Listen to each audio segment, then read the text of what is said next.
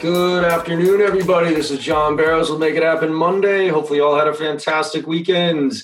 I'm here with a special guest today, Tim Clark, a good friend of mine who I've been working with over at Salesforce for a few years now. Tim, you want to say hi to everybody? Yeah, hi. Great to be on the show. I've watched so many of the different podcasts, so really grateful to be here. And I appreciate you being on here because we're going to, a lot of times we talk on Make It Happen Monday about very specific tactics and techniques and those type of things that sales reps can use to be more effective, right? And I think a big thing about this podcast that people appreciate is the real factor. It's not fluff. It's not overly promoted, with all these sponsors and shit like that.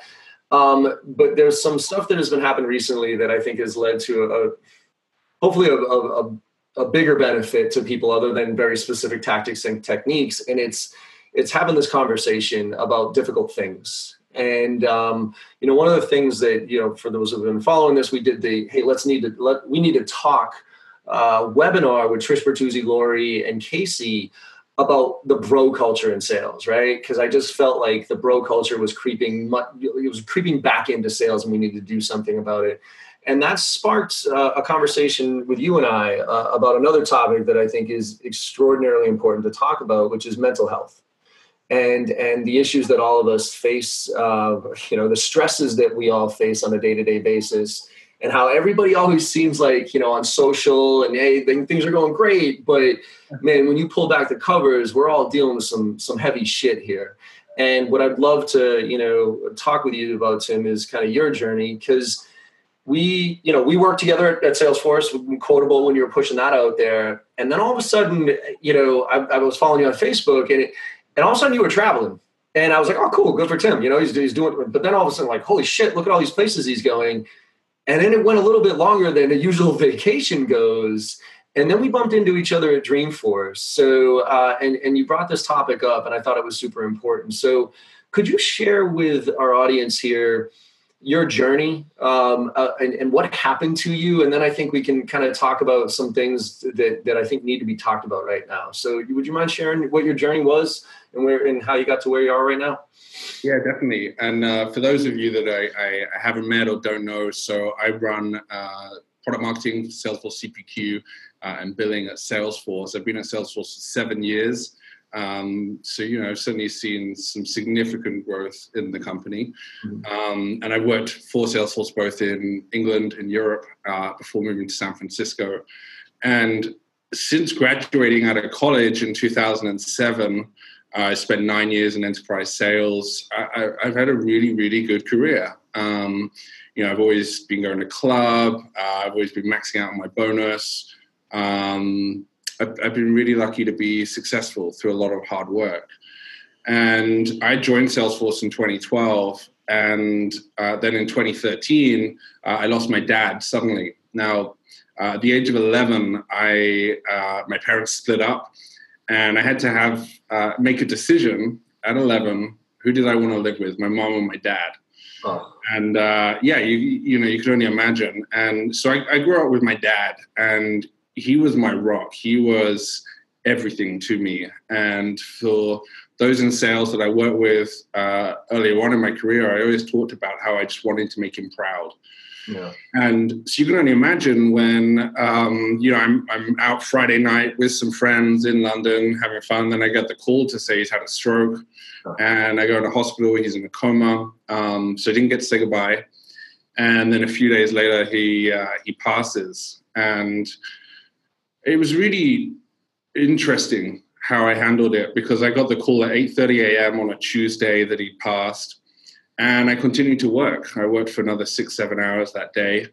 I was forced to take time off, but really I just continued working from home.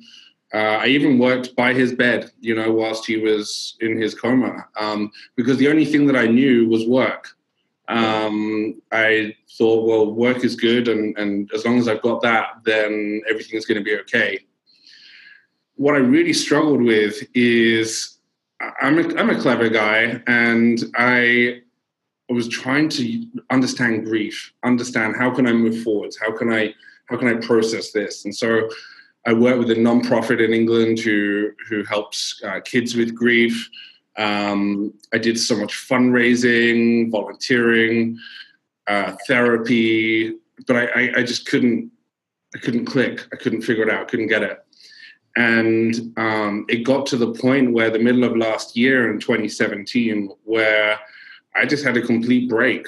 I was suffering majorly from depression, anxiety, PTSD, addiction, and all of these things combined, I was no longer able to sustain this very successful, on the face of it, looking great brand that I had. And, so from one moment, I'm on stage at one of our main events, keynoting to 1,000 people. But actually behind the scenes, like I'm just dying, whether it's through killing myself with things that I was doing, through to just not wanting to be around anymore, just suicidal. So I had this break in the middle of last year, and it was a breakdown in front of work colleagues, people that reported into me, as well as my management. And that really started my journey over the last year of actually starting to take care of myself, recognizing that it's okay. It's okay to take some time out. And I actually took over 6 months out to really work on myself. And it's still an ongoing process. And this is the first time I've ever spoken openly about it. Even if I look at some of my colleagues here, I was here one day and gone the next. That's because there's so much, I believe, so much stigma associated with, many of the different challenges that I described. And so I have many worries right now, like, is this going to have an impact on my career in the future? What are people going to think about me? But I really feel so strongly that I want to speak up about this, that I want to share my story, same as when you had James on the other day. This is really important. And I guarantee you there will be such a high percentage of people that are watching this that will be able to relate to one of those things that I said. But where do they go? Companies have standard, therapy or whatever offerings, but there's no faces to it. That's really where I'm focused right now, and that's what motivates me to talk about this with you today.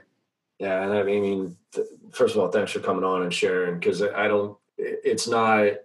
I've never been through what you just described or anything close to it, thank God, on my end. But I think talking about it and letting, like you said, putting a face to it, right? And that's why, even people who listen to the podcast, we're doing this on video too, so that it's not an avatar. It's not something that's like, my voice is hidden because I'm ashamed of this. This is something that you've been able to figure your way through, thank God, you know what I mean? And you didn't let the depression and everything else really, do what it could have done, and what it does to so many people.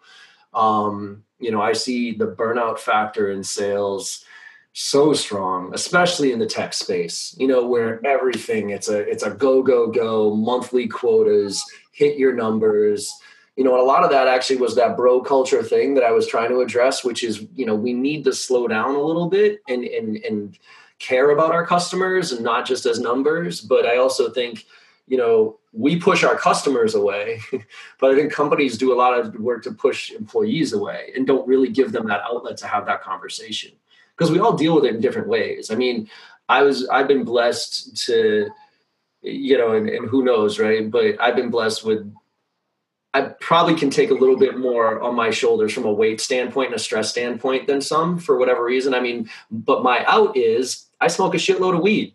You know what I mean? Like, I literally smoke weed all the time. And one of the big reasons I do that is so that I can click my brain into a different world, you know what I mean? Or into a different zone, and get out of the go all the time. I need something to physically almost turn my brain off, or turn it into a different mode so I can cope. Because if I was constantly running a company, doing my own thing, traveling all over the world, and didn't have an outlet, who knows how much it would build up, and to your point, pop, right? Some people deal with drugs, some people deal with it with alcohol, some people deal with it in different ways, but we're all dealing with it. What do you think was it that brought to that tipping point of you breaking down in front of your colleagues and such? Did it all pile up and you were ignoring it? because it sounds like you were searching for ways to deal and cope, but then all of a sudden it snapped. Can you look back at that and say, what got you to that point and what was it, so that other people can maybe see the signs of that type of thing? Yeah, I mean, I think the first thing that I can recognize now, particularly when you talk about, trying to get into a different zone, to me, my experience is that's me running away from my emotions. I remember the last time that I cried about my dad until recent therapy was in the hospital. And at that point, I just froze. I froze all my emotions. I didn't know how to feel anything. So even when, let's say, go back to that keynote I referenced, I get compliments. I don't know what to do with it. I lock up. I get a promotion. I just broke down crying because I didn't feel that I deserved it. And one of the things that's probably been the most scary in my journey is that I need to face these emotions that, as much as from a logical perspective, I know that my dad is not around, but on an unconscious emotional level, I know I still have not processed it, and that's going to be a work in progress. Right. I think, to answer your question specifically, probably two things. One, I had unhealthy coping mechanisms. So I was, turning to drugs, alcohol, shopping, eating, all these different outlets. And they were becoming more and more excessive, the point that it was starting to impact my work. And I was still trying to hold it all together. I was also in a relationship which we had some very high highs together, not in the drug sense, but just emotionally, as well as some very low lows. And it was a bit of a roller coaster. And if you think about, for someone like me who had frozen on my emotions, then all of a sudden I meet someone where I'm experiencing love, I'm experiencing pain, and I don't know what to do with it. And previously, if you look at alcohol and drugs, for some people at certain times, there's that fun aspect in it. But for me personally, there was that tipping point where it was no longer a social fun activity. It became a coping mechanism. And even for a period of time, it worked as a coping mechanism because I was able to ignore everything that was going on. I was really able to continue to excel at work. But I would say the middle of last year, that's when stuff stopped working. And one of the telltale signs for me was I used to just work around the clock. And you remember this, you'd get emails from me at whatever time. And one of my managers at another company made a joke that if they didn't get a response from me within 5 minutes, they thought something was wrong. And what I noticed last year was I stopped working at home. And this wasn't a decision. I didn't proactively go, hey, I've got some strong boundaries and I'm just going to work in the office. I lost the motivation. I did not. I turned up at work, I did my work, and then I went. And that was a massive change for me. If I look at this company, Salesforce, I'm so passionate about the company and I'm so passionate about the work that we do, both business-wise and from a philanthropic perspective. And so looking back now, I lost that passion, and that's when I knew something was really wrong. Can I ask you, because I think this is important, right? Because people talk about the work-life balance, okay? And my philosophy on this has always been, I think it's kind of bullshit, because what you're telling me by the work-life balance is that you work and then you live, right? And to me, you work at least a third of your life, you sleep a third of your life, and so you really only live a third of your life. And so my whole philosophy has been, if you don't love what you do, then you're searching for a 9 to 5, when's Friday coming, that type of thing, so you can enjoy your life. Whereas if you loved your job and you were truly passionate about your job, then work and life is interchangeable, if you will. But there's obviously a danger to that, right? Because Salesforce is an incredible company, very philanthropic. You got the 1-1-1, all that other stuff, just all the vibes are there, right? All positive in a lot of ways, but it's a very hardcore culture as far as work hard, play hard type of scenario. And so even if you are passionate about what you do, like you said, there's still a point where you overwork it. You know what I mean? Where you have to pay attention to this stuff. So I think the people who are miserable in their jobs and working their asses off and dealing with this stuff, I can see that compounding very quickly. What are the signs? I mean, was it for you that you stopped being passionate about the company and you started just showing up and going through the motions? And what should people look for? Like people that love their job, they work so hard because they are so passionate about what they do. Are there warning signs that you should look for? Because it's like, yeah, this is no big deal. I'm staying up until 2:00 in the morning. It's because I love what I do.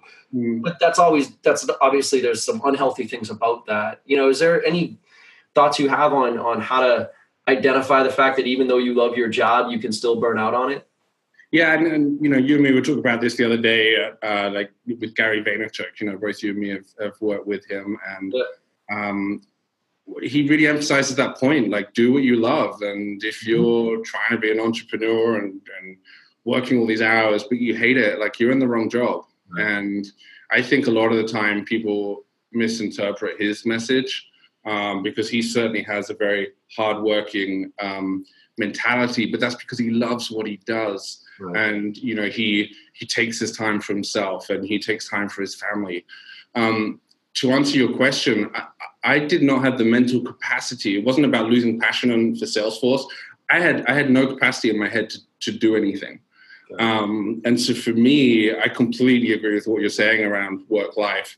But for me, my health comes first now, above anything else. Because if I don't put my health first, I won't be able to work. I won't be able to live life.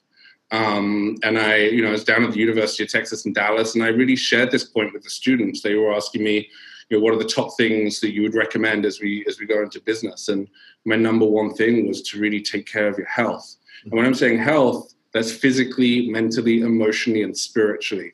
If we look at so many C-level executives really employ meditation as part of their daily practices. For me personally, different support groups, particularly men's groups that deal with grief. We talk about the kind of the stereotypes, males, females, like in your last webinar. The stereotype of a male is that we're the knight in shining armor on the white horse, and we don't fall off and we don't feel emotion. And so for me, it's so powerful sitting in with other men's groups who share some of the traumas that they've been through, whether it's being a victim of sexual abuse, through to drug addiction, through to losing someone really closely to them. And so what I've really found is that in taking time for myself and taking care of myself, I'm actually creating more time in my life to actually live life. Yeah, I think that, so I don't know if it's an age thing because you're 33, 34 or something like that. Yeah. So at 42, I was really ignoring my health for years. And I just said, hey, look, I'm young enough, I'm healthy enough, so screw it, I'm just going all in. And then around 40, I kind of realized if I don't start taking care of myself, I'm not going to be here to enjoy all the stuff that I'm working for, right? Because my priorities changed when I had my daughter. And it just gave me a whole new perspective on things about what's important, what am I working for, and how I need to spend the non-working hours of my life, if you will, but still have passion for what I do to show her a good role model, right? But I think it's, something I realized I wanted to start being more proactive about my health so it didn't force me to pay attention to it. I have way too many friends who, just went all in for the longest period of time and then all of a sudden got punched square in the face with a real health issue. You know what I mean? Like, a stroke or, a heart attack or something like that, because eventually your body does say, all right, asshole, fuck off. Like, if you're not going to slow down, I'm going to slow down for you. Go ahead. Yeah, I was going to say, like last year, I lost my hearing in my left ear. I found a tumor in my middle ear, and so I had 2 major surgeries last year to remove that. It destroyed all 3 of my hearing bones and my eardrum. And so you look at the 10 hours of being under, there's all sorts of research between anesthesia and depression. I completely relate to that. And then for me, earlier on this year, I overdosed and nearly had a stroke. So at the age of 32, I'm lying in a hospital bed. My blood pressure's up in the 190s, through a cocktail of different things. And what a shame, I know I have so much to offer to this world, But I was so lost in my disease that I just wanted out. I just did not want to deal with shit anymore. Mm-hmm. No, and you look at it, dull the pain. I mean, and we all make excuses. You know what I mean? I think that's the thing that I've realized about myself is that I can justify anything. You know what I mean? I can justify, oh, let me just do that little extra bump of, Coke or something like that, just because I'm just trying to stay awake or something. You know what I mean? Where, I had a realization recently, and it kind of similar to perception reality, right? Because Facebook, you see what happens on Facebook, but you don't see every single, we all miss a certain feed or something that happens. So recently a friend of mine who I hadn't, a good friend of mine who I hadn't talked to in over a year, we caught up over drinks and we were talking. I was like, oh, I've seen you on Facebook. Looks like you're having fun, right? Because she's posting pictures of herself on a boat and stuff like that. And she kind of looked at me sideways like, what? And I was just like, yeah, I'm not following everything, but I know. And she was like, oh, you didn't hear? And her son passed away because he wasn't a drug addict or anything like that. But, he enjoyed Coke every once in a while. And he went after, it was his birthday. And the day after so he was with his mom and his brother and all that other stuff. And the day after his birthday, he was at his apartment with a, friend who brought a bag that was laced with fentanyl. Mm-hmm. And literally with one, and he probably hadn't done Coke in a month, with one bump, died immediately at 35 years old, 34 years old. You know what I mean? And I was just like, and so she had gone on her kind of hiatus for a year trying to cope with her. But I mean, loss of a child, like, are you kidding me? And so, that was a little bit of a wake up call for me. You know what I mean? Like, I'm not a heavy drug user in any way. I mean, we can argue whether that's drugs or not, but, but I enjoy the occasional whatever. Yep. And that to me was just like, holy shit, like to your point, how selfish could I be? I do feel like I have a lot to offer, there's more to offer. Let's put it that way. And the selfish factor of doing something just because and not thinking it through, the impact that could have on the other, people that I'm supposed to be, trying to influence as far as my daughter and my wife. It's too important. Right. Yeah. And if, many of us will be familiar with the opiate epidemic that we have in the US and probably globally right now. I encourage people just to Google cocaine epidemic because that's coming in Colombia. They've never, ever, ever planted so many coca plants. And there's a significant increase in the amount of cocaine that's laced with fentanyl coming into the country. You think about the amount of hands that go through from the point of Colombia, which I think produces 92% of cocaine globally, through to getting it into that little baggie. Who knows what's going to be in it? And it's tough. I used to be able to go through that phase of I have a little bit of fun, etc. But then there became a turning point because I hadn't dealt with my emotions underlying. I then latched onto something, and I was able to use that as that coping mechanism, and it just crushed me. I really focus on the word crushed. If we think of young people that are coming out of college, going into SDR, BDR roles, the sheer pressure that there is to crush their numbers, to crush their quota. Yeah, but actually, it's them that's being crushed. It's if you have these underlying challenges, or maybe you don't have them now, but maybe most of us who have relationships with our birth parents or even adopted parents, we're going to lose them at some point in time. And that can crush you. And so I'm really focused on this concept of uncrushing, how we can actually help you obviously be successful in business, but making sure that you don't let your health get crushed. Yeah, to your point of Google the cocaine epidemic. There was something. What's his name? Hell's Kitchen. Gordon Ramsay. Yeah, Gordon Ramsay. So I don't know if you've seen this. There's a video that he does where he goes and sees where cocaine is originally from and how it gets made. And he goes to Colombia and he goes to where the cocoa plants are. But then the process if you ever want to stop, by the way, if anybody's listening to this right now and you want to stop doing coke and you think that, you have a problem, but you don't want to admit it to anybody, go watch this video because it will scare you straight as far as why you should never do it. because the process, they soak the leaves in battery acid, then they grind them in like some acidic thing, like everything that they do. Then they pour gasoline to siphon out the stuff. Like the amount of chemicals that go into extracting it, like you'll look at that. It's kind of like, when you look at McDonald's of how like a burger is made, and you're like, oh, I don't want to make that, or sausages and stuff like that. It's a powerful video that he put together, and I think that I pick on Coke because at Dreamforce, for instance, I would say a solid percentage of the people that were out and about, go all the time, were heavy cocaine was being used all through Dreamforce. I just know for a fact, based on people I know too. And I think that's one of those chic drugs that it doesn't seem like it's that big of a deal. It's more glorified than anything else. And the issues that it causes, because it goes down that downward spiral, right?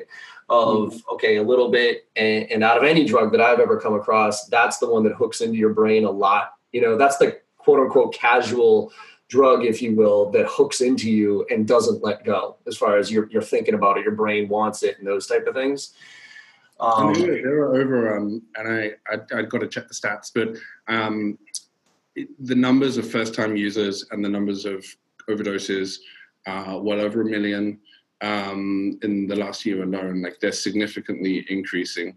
Right. And I also just want to call out, like, there is nothing wrong with being a drug addict in recovery or an alcoholic in recovery. And I really noticed this, particularly when you probably remember the Demi Lovato overdose earlier this year.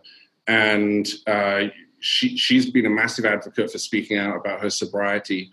And there is so much medical research that essentially shows that addiction is a disease. It's the same as effectively saying that you've got stage 4 cancer. Mm-hmm. This is something that is either genetically passed, or in my case, I have no history of addiction, but it's something that I've developed, and it's something I'm going to have to live with for the rest of my life. And the only answer that medical teams have found is things like Alcoholics Anonymous and the various 12-step programs. There is no medical solution to this. Mm-hmm. And so I just want to voice that anyone that's watching this who is struggling with this, there is a way forwards, but it's not, you can't do it alone. And because I've tried, I really tried to use my self-will so much, but I can't do it alone. And only at the point that I reached out for help and said I couldn't do this alone, whether it's a human, whether it's a higher power, really working on that spirituality, only at that point was I truly able to start facing my emotions and going through, as opposed to running away or going around. So let's talk about that. How do you ask? I want to talk about two things. One is, how do you ask for help? Like, where can you go to feel comfortable? Because I think, to your point, there's a stigma, and a lot of people, are, HR, that type of thing. Like, they don't know how they're going to be reacted to. To your point earlier, when you kick this off, it's like, you don't know how this is going to affect your career. And I think a lot of, young people in their careers, or even older people in their careers, worry about saying something about this, right? Mm-hmm. So I want to tackle that for a second, but then also the other side of it, which is for those of us that might not be stressed out, going through shit, those type of things, what to look for in people that are, right? So that we can potentially advocate for them. And also, what could I have said to you, for instance? You know what I mean? Like, if I knew your dad passed, and I knew, and that obviously is not cool for anybody. I don't care if you liked your dad or you hated your dad. That's that's a tough thing to deal with. What could I have said? You know what I mean? Because I think a lot of people just kind of like, they don't know what to say when they know somebody is going through such a tough issue. So is there a way that, first of all, to identify it, but then how to approach somebody? Because you can't force somebody to get it, help, right? They have to want it. So let's talk about both. I know that kind of went across a lot of stuff there. Let's talk about how to ask for help. Yeah. So first of all, many companies, so number one, particularly in the US, you cannot be discriminated against this. Now, I know that's easy to say, and whether you are or not going to be discriminated, like, there's so many different scenarios. Many organizations, they have third-party support. So it's a support company that is, or support service that's offered by your company. And then there's this thing called HIPAA in the US. So none of your data, none of your information, nothing you're sharing can be shared with your employer. So if I look at my personal time off earlier this year, which was a medical leave of absence, none of the data, nothing that was going on with me was communicated to my company. What was communicated was I'm sick and I'm getting help. Now, I've obviously made a massive decision to be vocal about this today and about what my journey is. And I have a lot of fear about that, but I feel so strongly that I want to speak up about this. And I hope it doesn't impact my career, but there's just people dying all around us, and it's a massive issue. So number one, I would say in terms of support, obviously look at what your HR, employee success teams offer. Number two, just go to Alcoholics Anonymous. There is a phone number there, and just replace the word alcohol with anything, whether it's marijuana, cocaine, heroin, sex, food.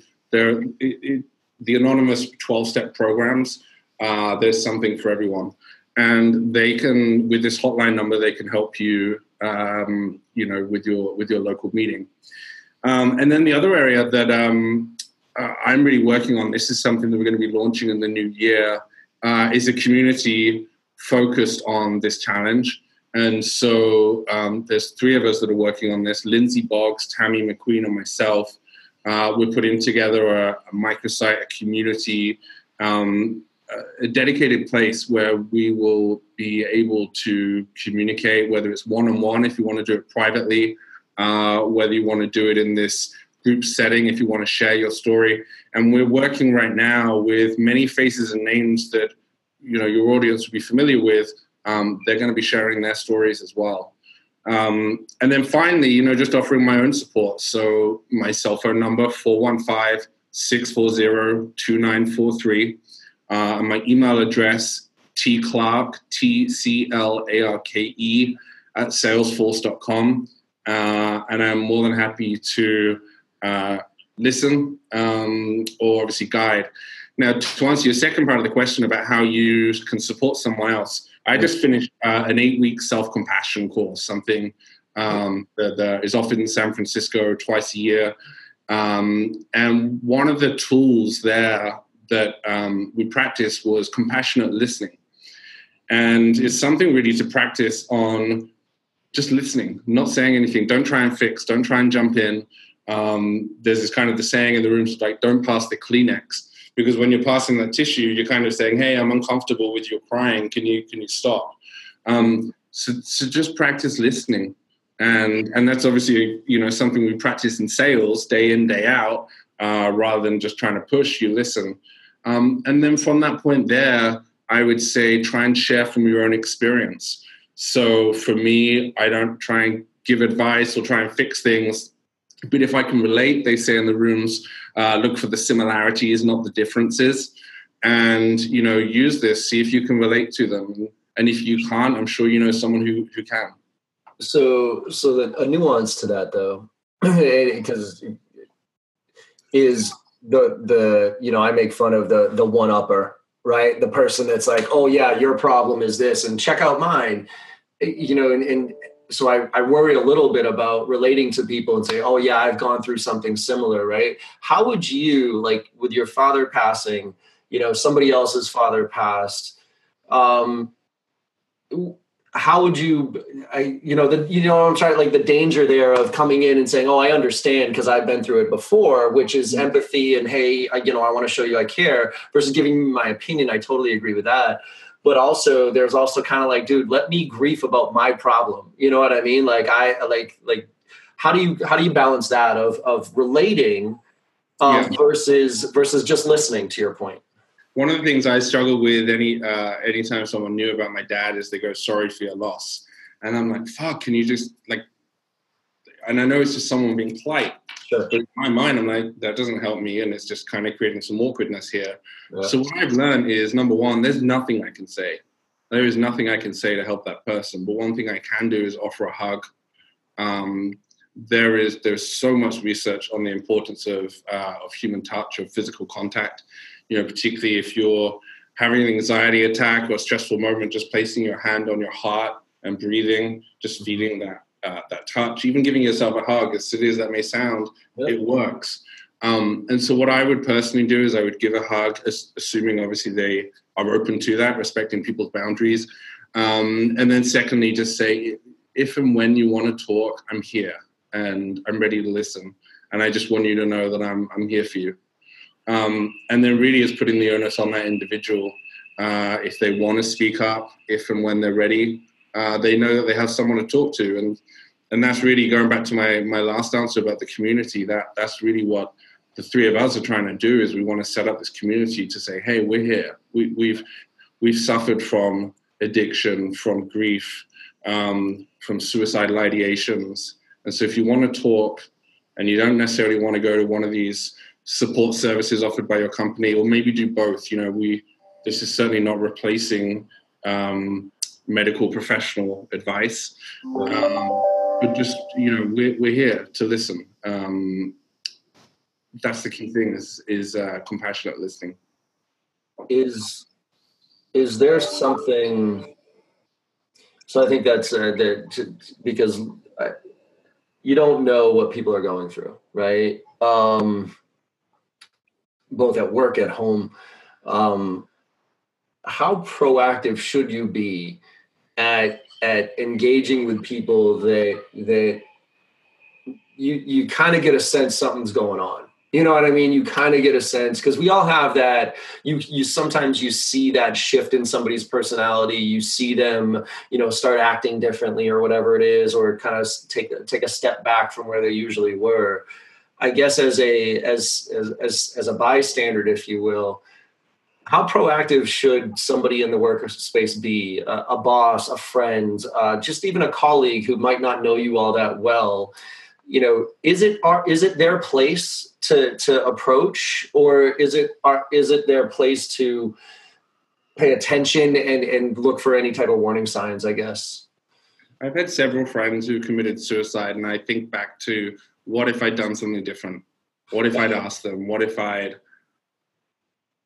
put a lot on myself? And it's a really tough question, because I know certainly for me in my hardest times, I didn't want to speak to anybody. Right. So I would separate it out into two buckets. I think one, as a manager, there are certain obligations. You need to make sure that your employee is performing.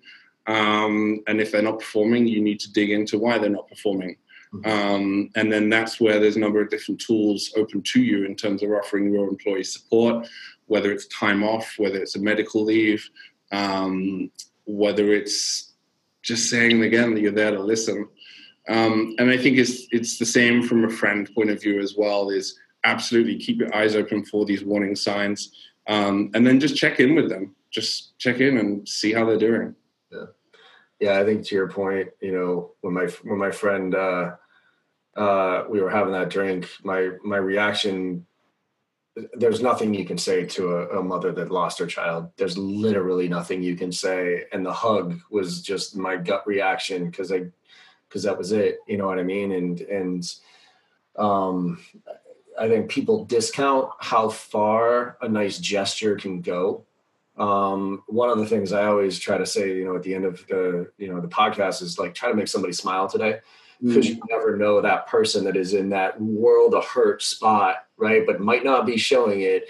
You show a little bit of compassion, a little bit of empathy, a little bit of just being a good person. And that could be the thing that stops them from going over the edge. Might not stop them from being where they are, but might stop them from going over the edge.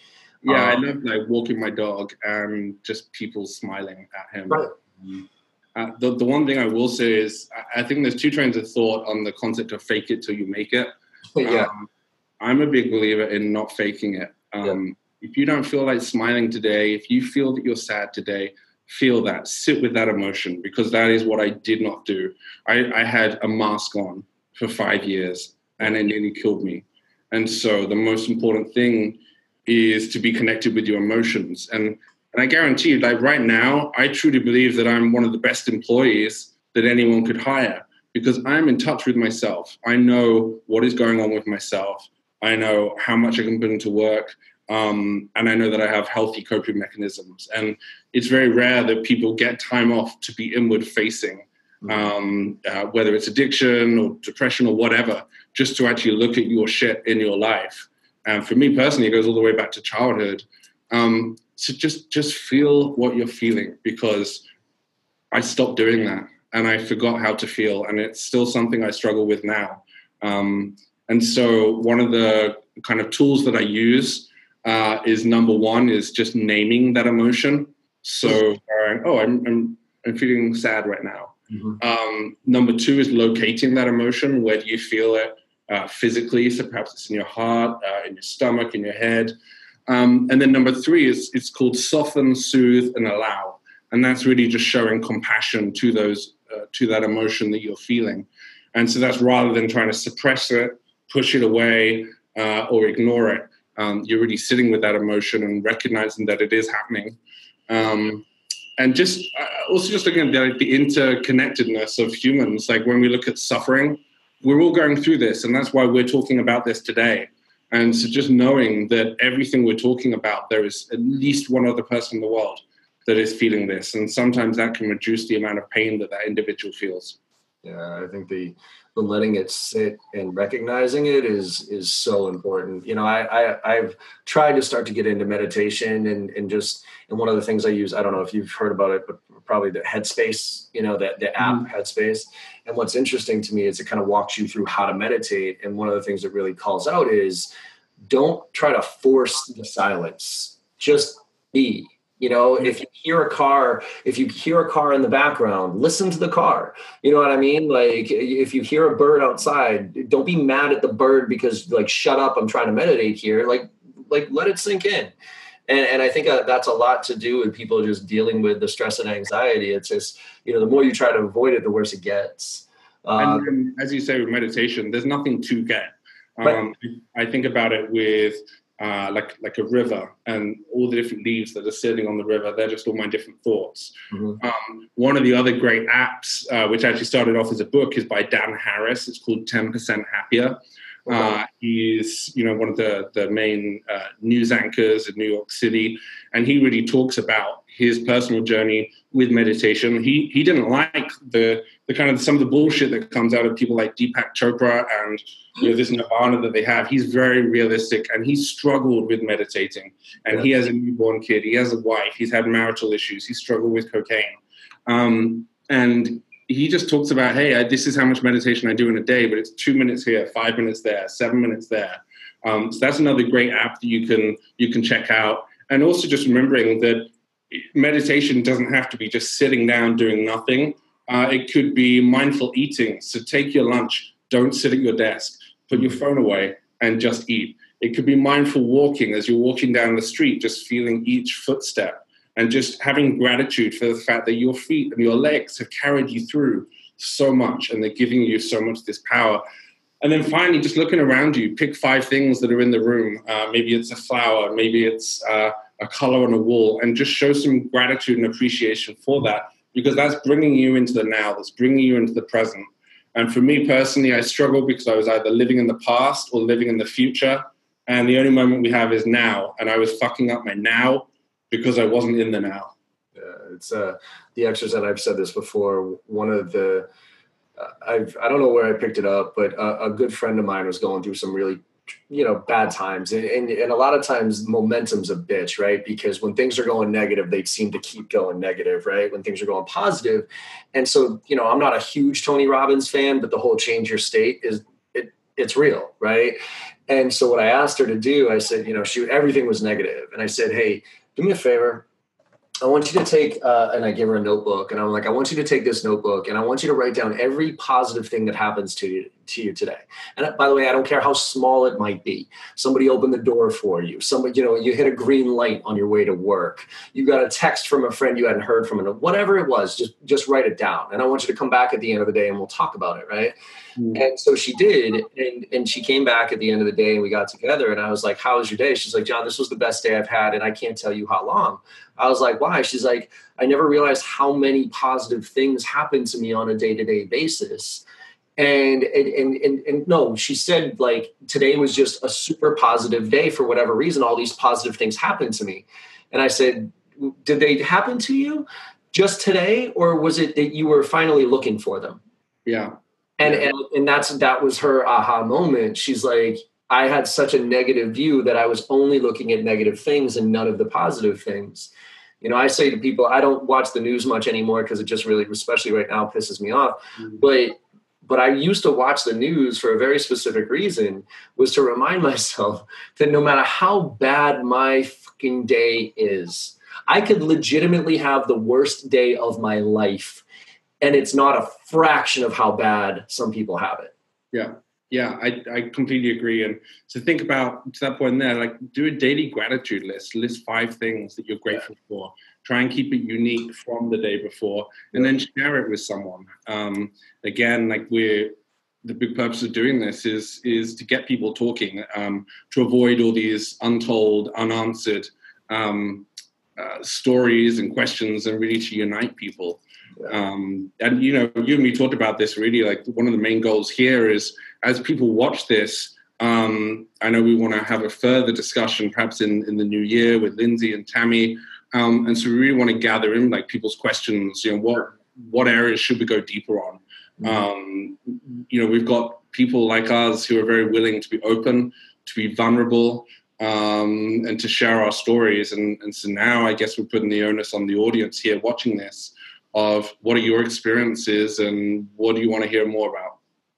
Yeah, I think that's you know, would love to get the conversation out in the open, but there are still some people that are not going to be comfortable, you know, being like on a video talking about our problems, but let's give them a forum to at least ask the question so we can talk about it. And I hope that this kind of leads to a similar scenario where, you know, we can have an open dialogue and get a bunch of people engaged, and answer those questions that a lot of people are having a hard time dealing with, to hopefully save, you know, I always say it, like, if you can do one thing to change one person's perspective, you know, there's not much better you can do in life than to help somebody out, right? Ultimately, no matter how much money you make or any of that stuff, it's, you know, if you can genuinely change somebody's life for the better, you know, that's what I believe we're here for, right? So, yeah, cool. I completely agree, and I really appreciate the opportunity to share this stuff today. And as I said, I have a lot of fear, but I hope, like, to your point there, if this has just helped one person, then I've achieved my goal. I just feel so strongly and so passionately about this. There's just so much suffering, and there are so many people with so much potential, so much that they can do in the world, and they can get caught up down dangerous paths. And so, you know, hopefully this is the start of a journey to change that. Yeah, and I applaud you for sort of speaking so openly about it, because I know it's not easy. And I know there is kind of that fear of how people will take it. But, you know, at the end of the day, if you surround yourself with the right people and are working for the right company. I mean, I don't know about you, but I wouldn't want to work for a company that judged me because I had issues. Right. You know what I mean? Or judged me because I was open about my problems. You know, if I usually say, if they fire you or for whatever reason or something like that, that's probably for the best. You know what I mean? As shitty as it might have been in the short term, it's usually a better long-term play anyways. Yeah. So Tim, where you said you're starting a community, where can people go? I mean, I know you gave your phone number and your email address.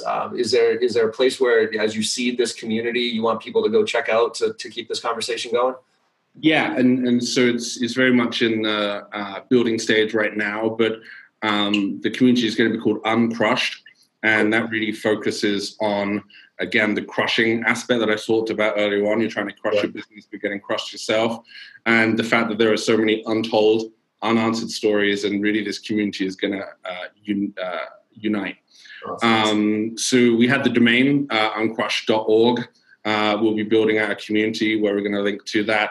And yeah, watch that space as it's built out over the next couple of months, and we're really going to launch it in January. Cool. So in the interim, you know, reach out to me, reach out to you, and we'll get the right people connected. Awesome. And we'll, you know what, we should follow up after this, because we're doing, I told you, the Sales Done Right, right? So we're starting that community too, based on the We Need to Talk webinar that we did. And, you know, there's going to be a channel for culture and those type of things. So we should kind of figure out a way to you know, have these two things amplify each other. Yeah. Let's talk about this afterwards. All right, everybody. Well, Tim, again, thank you so much, man. And as a friend, I'm glad you got through and you're getting through. You know, to your point, it's not an end zone, right? There's no end to the journey. It's a constant evolution, I guess, if you will. So I'm hopefully this is going to help, like you said, a few people, if nothing else, and keep this conversation going in the right way. So I really appreciate you coming on board here, man. Cheers. Thanks, John. All right, cheers. All right, everybody, make it a great day. And like I said, make somebody smile today, all right? Have a great one. Cheers.